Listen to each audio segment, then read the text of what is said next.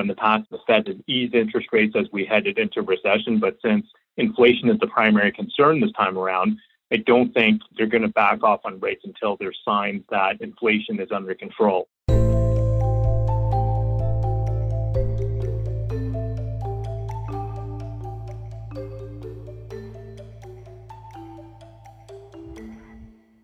Welcome to Views from the Desk, a special edition of the BMO ETFs podcast. In these timely episodes, we provide the latest investment news and expert commentary on the markets, the economy, and investing. Brought to you by BMO Global Asset Management. With interest rates rising and persistent high inflation, is a recession inevitable, or is now the time to buy? In today's episode, portfolio managers Alfred Lee and Chris McCaney, along with your host Kevin Prince, interpret the cautionary signs and discuss whether equity markets may have bottomed out, the challenges of trying to time the market, where to find value now, and strategies for investors with lower risk tolerance. Before we hear from the team, please consider subscribing to Views from the Desk on your preferred podcast platform. And for many more ETF insights and resources, visit the new and improved Canadian ETF dashboard at bmoetfs.ca. Thanks again for joining us for Views from the Desk. This is Kevin Prince from BMO Exchange Traded Funds, and each week we touch base on various market conditions and give you some insights towards the overall market. With me today, I have Alfred Lee and Chris McCaney, portfolio managers on the ETF team. Gentlemen, thanks for joining me again today. Thanks, Kevin. Good morning. Hey, good morning. Well, we're certainly seeing the futures looking a little better today. That's a good thing. But of course, we see the inflation report coming out very soon. We've also seen that the S&P closed below 4,100. And that takes us back to those levels of May 2021. And one thing that we know is that markets are made by bringing together kind of different views coming together. So what I thought we'd do today is let's discuss and potentially debate kind of the two prevailing views and actions that one can take. So from the two views, kind of thought processes around, are the markets oversold? And of course, on the other side, are we heading towards a recession? So gentlemen, let's get into it today. I'm going to start off with, maybe we'll start off with more of the recession view. And Alfred, if I can come to you on this, what are some of the things you're looking at to draw clearer signs of a potential recession coming down? And part of that too is also, what are those things you're waiting for clearer signs, and then specifically, what would you do to put some short-term money to work in that market if you're waiting for some clearer signs? Alfred, take it away, please. Yeah, that's a good question. I think, if you're looking for some kind of a crystal ball to see if we're heading into recession, very difficult at this point. There's definitely some, cautionary signs out there for sure. I mean, when you look at the inversion of the U.S. yield curve a month ago, I think that was a pretty ominous sign.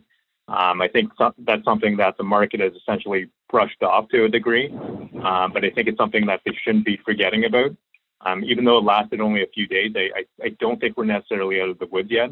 So when you look at the spread between the 10s and the 2s in the U.S., it is trending up right now, which is a good sign. So we're about 40 basis point premium in terms of that term spread right now.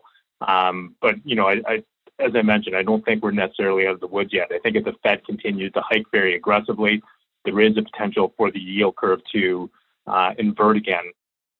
The last quarterly GDP print out of the U.S., I think that's a cautionary indicator as well. I know they chalked it up to a bunch of one-time items, but if supply chains remain bottlenecks, and as we continue to hike rates, I don't think that's going to stimulate the economy. So it is the potential that the next quarterly GDP print may not come out as negative, but it may be lower than expectations, which I don't think will be a good sign.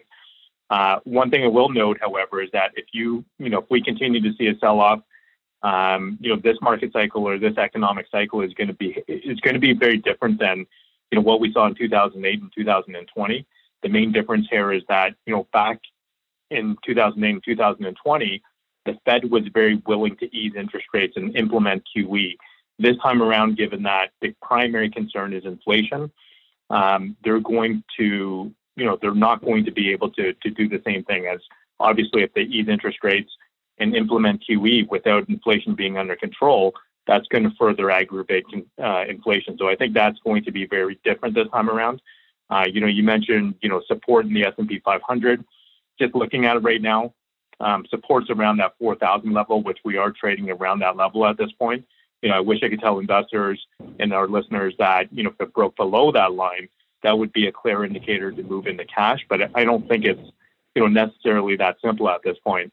I think as long as there is inflation, I think the Fed is going to remain hawkish. I think, trying to time the market is going to be extremely difficult, however. So I think the proper way to play it, and I know this is taking the easy way out, is sticking to your asset allocation mix. I think that's the proper way to play it. Over the long term, your asset allocation mix is going to determine, your long-term returns.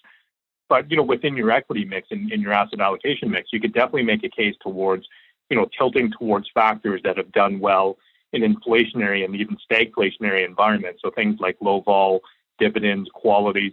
I think those are all, factors that you could definitely tilt towards. So ZLU in terms of low vol, ZDY in terms of dividends, ZUQ in terms of quality. I think those are all, good tilts to make in the equity side of your portfolio. On the fixed income side, you could definitely shorten up duration. That tends to be the main concern, which is inflation and rising rates. So things like ZSB, which is our short-term bond ETF, ZCS, which is our short corporate, and even ZBI, which is our recently launched Canadian Bank Income ETF. So again, the main point I would make is I wouldn't try to get too cute to try to time this market. Don't try to time and move into cash. Studies have repeatedly shown that staying invested is your best course of action. So, will the market continue to drop? Very possible, but I think if you're looking 3 to 5 years out, the likelihood is that this is a potential buying opportunity. So rather than cashing out, I would I would recommend investors to, instead start slowly picking away at assets that are trading at a fundamental attractive value at this point. Thanks for that, Alfred. Now, let's say somebody actually was looking for a place to park right now because they have clients and investors out there kind of a little nervous. What's your thoughts in around that? If they did really want to move into cash, I think ZSC is a good option. But as I mentioned before, short duration product, ZBI, I think it's a good way to play the market. It's a short duration product. You're getting protection against rising interest rates. And I think if you look at some of the assets in the portfolio, they are trading at fundamental discounts. For example, some of the bonds are trading below par value. If you look at the preferred shares in the portfolio, most of the banks are expected to be called within the next 3 to 4 years. So they're trading below, par value. So that's a good way to play it. If you did have to move into cash, things like ZST are good ways to play it. But again, over the long haul, I think staying invested is the best course of action. Thanks for that, Alfred. I think you're right. There's lots of sentiment out there, lots of indicators out there, lots of research about staying invested, of course. Would you like to hear more from BMO Global Asset Management's team of investment experts? Check out the BMO Market Insights podcast. These timely, client-friendly episodes deliver the latest news and commentary on the markets, the economy, and investing, with a focus on exchange-traded funds. Available now at bmoetfs.ca, that's bmoetfs.ca, or on your favorite podcast platform. Before I go into the oversold conversation, let me just stay a little bit of your recession review, because another thing we've heard a lot in the media this time of the year is that old messaging of sell in May and go away. And Chris, let me come to you on this one if I can. What's your thoughts about this year for this kind of trade, and how would you implement that for that matter? Sure, and there's probably a couple of different levels that you can look at here with this thing, and as you say, the sell in May and go away adage is something that's been around in markets for a long time, and really what that refers to is selling your portfolio in May and then buying it back in November, and typically. The long-term seasonals on the U.S. stock market show that performance between November and April tends to be much stronger than what is exhibited May through October. And so by making that rotation, you come out ahead somewhat. And so, what I would do first of all is I would maybe echo Alfred's comments that, timing the market is obviously extremely hard. And any strategy that suggests you should completely leave the market for 6 months at a time is probably a little bit risky, right? And, again, if you do believe in the seasonal factors and the long-term seasonals of it, and you want to implement that sort of strategy, maybe it's better to tilt your portfolio in a couple of different directions rather than completely selling out and then buying back in October and November. Largely that strategy has gotten its sort of back-tested data from the fact that when we see large market crashes, recently in recent years we've seen that happen in September and October, and so September in particular does tend to be probably one of the weaker months in terms of seasonals for the market. And so by selling in May and not coming back for the fall, you're going to miss that. However, the summer months like June and July in particular tend to be very strong seasonally. So again, if you do believe in the seasonals, I would suggest you probably want to stay invested through the summer. And interestingly, another month that tends to be very strong seasonally is April. And of course, this year, April, the U.S. market was down about 9%. So obviously, seasonals don't work every single year. And if you sort of tilt your entire portfolio towards that, you could get burned as investors might have this year if they were, over invested or fully invested through April with a significant sell-off. So again, we would probably suggest for investors, if they want to implement this strategy, to maybe tilt a little bit of your portfolio in one direction or another. And we've actually written up one way to do this a few years ago is through the consumer discretionary sector and the consumer staple sector. So rotating in between those two sectors. So if you imagine, going back to what Alfred said, staying true to that asset allocation is really what you want to do. So if you can imagine the majority of your portfolio invested the way you want it to be in equities and in fixed income and maintaining that exposure, if you wanted to take a little bit of risk off the table, allocate a small portion of that equity exposure of that portfolio into the consumer staples sector. Consumer staples companies are, things like Loblaws, Procter & Gamble, Nestle, Coca-Cola, Diageo, and Unilever. These sort of companies that make goods and services that consumers need day in and day out. So somewhat recession-proof is kind of what we call these sort of stocks in this sort of sector. And so when markets slow or when economies slow down and consumer spending slows down, this area isn't really hit as much. And so if you are expecting a slowdown or a recession, but want to stay invested as we're suggesting you do, maybe tilt towards that consumer staples sector is one way to do it. Conversely, when you want to go a little bit more aggressive and more pro-growth, you would take that allocation to staples and move it into the consumer discretionary sector. And so this provides exposure to companies like Home Depot, Amazon, Toyota, so the car companies, Walt Disney, the travel companies, Nike, things like that. So these are things that consumers will spend on when they have a lot of cash, when they have a lot of disposable income, when the economy is growing very, very fast. And so you want exposure to that higher growth area, and you'll be able to capture that through the discretionary sector. And so, that's something that, again, we've back tested over the years and actually does work out well, tilting between that staples and discretionary exposure.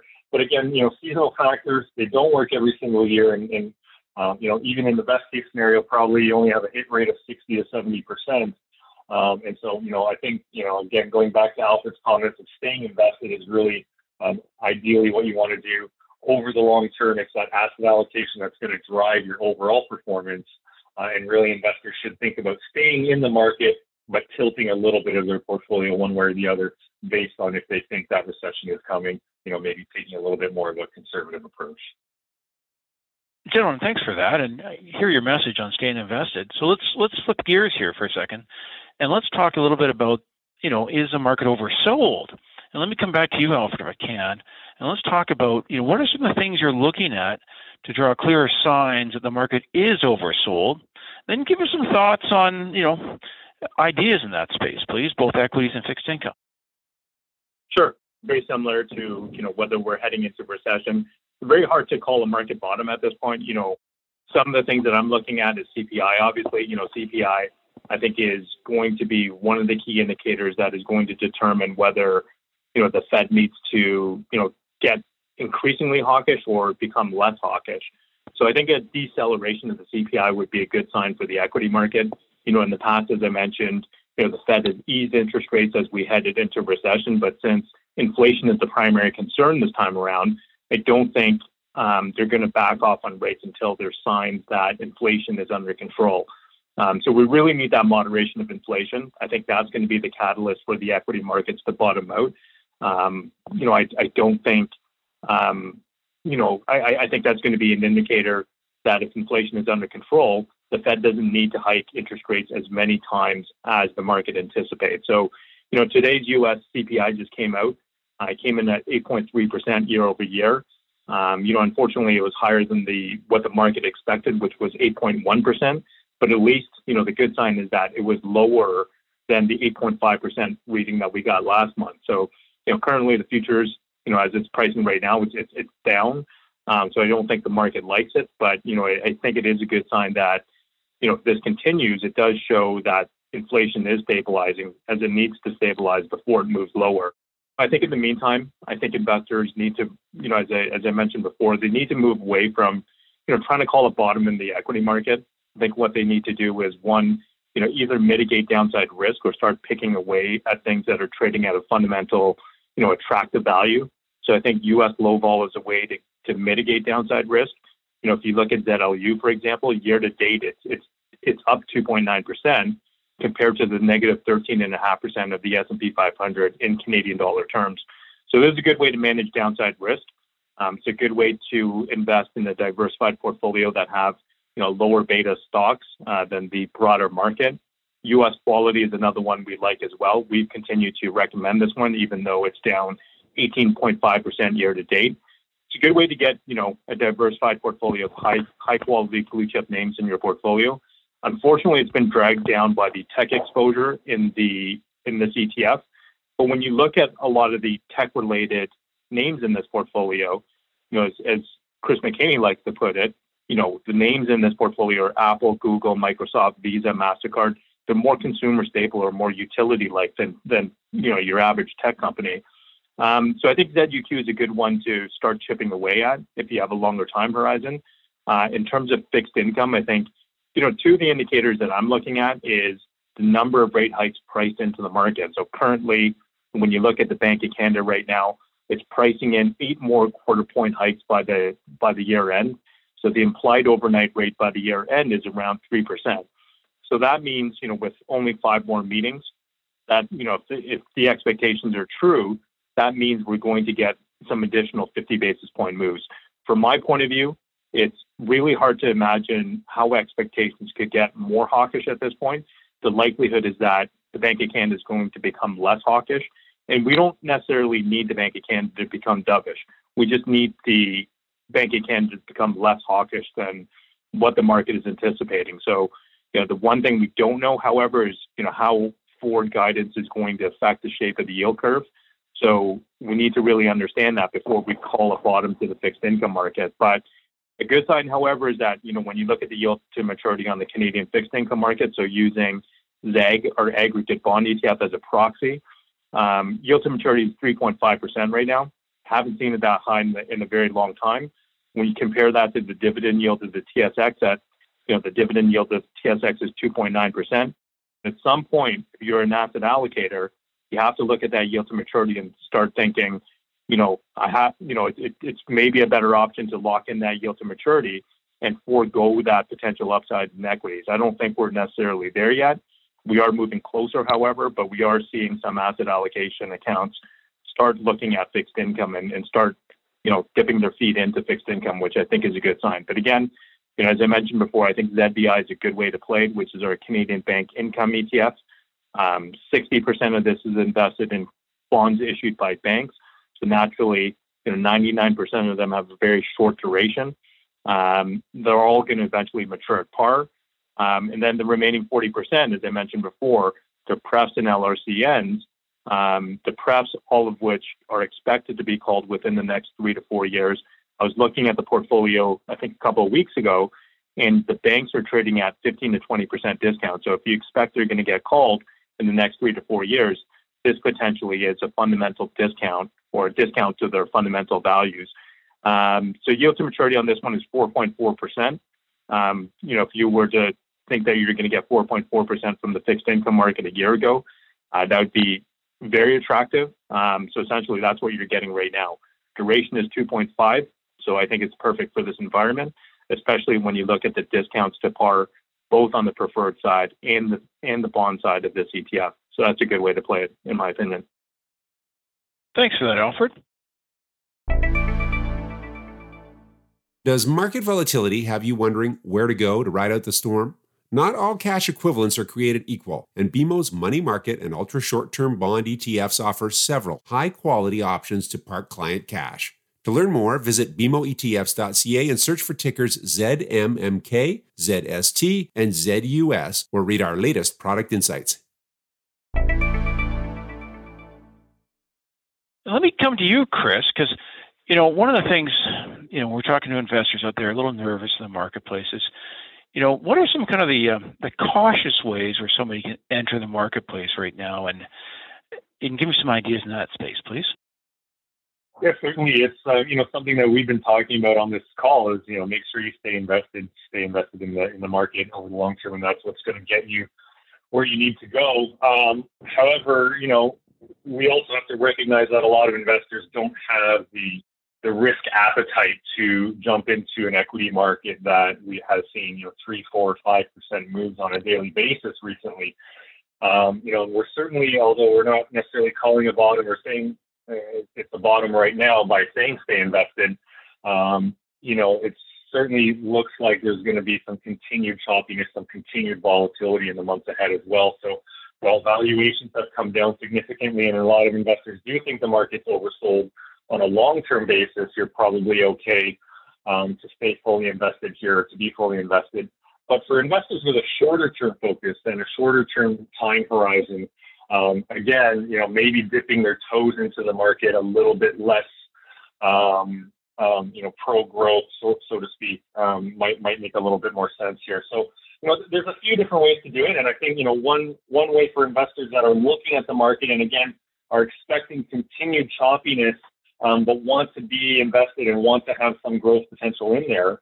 Our premium yield ETF, ZPAY, the ticker, we've talked about a few times on this call, is a way to invest in equity markets while still collecting premiums and not being fully invested in the stock market. So right now, the premium yield ETF has about 50% exposure directly to equities, and the other half of the portfolio sells put options to collect premium and generate cash flow in the portfolio. So, a little bit less exposed than a full equity type exposure. This is an ETF that can give you some market exposure, some growth potential, but still is a little bit less risky than just equities on their own. So that's sort of the first step I would suggest investors might take a look at. If you want that full equity exposure, Alfred's talked about ZLU and our low vol suite and the outperformance we've seen from ZLU so far this year, in a down market. It's a great way to be invested in the equity market, to have that equity growth potential and still be able to manage that downside risk in a very, very significant way. So, for investors, again, that are still very cautious, don't want that huge volatility we're seeing in the market right now, that low volatility exposure, ZLU is for US, ZLB is Canadian, might be a smart way to do it as well. And then thirdly, for investors that, again, probably do have a little bit longer term horizon and understand that it's probably, we're near an attractive spot to enter the market for a long-term exposure. Taking a look at our dividend suite or the covered call suite, these are ETFs that invest in cash generative companies. Stocks that grow their dividend over time are stocks that are earning cash flow today, this year, next year, and for the next 3 years. So these are the stocks that are going to be able to weather the storm a little bit, so to speak, in terms of this repricing that we're seeing. I think overall we need interest rates to calm down a little bit before you see a huge lift off in the equity markets. And so, for investors that aren't as worried about catching that huge lift off, at least not right now, you invest in a dividend ETF, ZDV or ZDY, and I think Alfred mentioned ZDY a little bit earlier as well. These are, again, companies that are generating cash today. They pay out dividends to investors. So, we like to call it getting paid while you wait, right? We're waiting for the stock market to have this overhang cleared and for that growth potential to resume. And that we don't know how long that's going to take. So why not invest in a dividend ETF, or even better, a covered call ETF that generates a little bit more premium by taking some of that growth potential off the table and generating even more cash flow to get paid while you wait, again, so to speak. So a few different ways for investors to sort of dip their toes into the market. And again, it depends how aggressive you want to be at this stage and how long your time horizon is, that you're able to wait out any sort of short-term volatility. But there's still lots of options for investors to stay invested in the market and gain some potential return from that. Thanks for that, Chris. Of course, yes. Get paid while you wait. That's a nice, simple message for investors. Absolutely. Gentlemen, Alfred and Chris, thank you so much for sharing your thoughts today and the views of the marketplace and doing it every week as a team. Much appreciated. I'm going to thank the listeners for joining us again today and looking forward to having you here next week, same time. And we'll give you some further insights on the overall market itself. Thanks again, and have yourself a good week ahead. Cheers. Thank you to Kevin Prince, Alfred Lee, and Chris McKaney for joining us on the BMO ETFs podcast. Today, we heard about the BMO Canadian Bank Income Index ETF, ticker ZBI, which features short-duration investments that may provide protection against rising interest rates. Our experts also discussed the BMO Low Volatility U.S. Equity ETF, ticker ZLU, which may help to minimize downside risk through a diversified portfolio of lower beta stocks compared to the broader market. For more information about the ETFs discussed in this podcast, check out the episode notes, contact your regional BMO ETF specialist, or visit the new and improved Canadian ETF dashboard at bmoetfs.ca. That's bmoetfs.ca. The viewpoints expressed by the portfolio managers represent their assessment of the markets at the time of publication. Those views are subject to change without notice at any time without any kind of notice. The information contained herein is not and should not be construed as investment, tax, or legal advice to any party. Investments should be evaluated relative to the individual's investment objectives, and professional advice should be obtained with respect to any circumstance. Any statement that necessarily depends on future events may be a forward-looking statement. Forward-looking statements are not guarantees of performance. Views from the Desk has been brought to you by BMO Global Asset Management.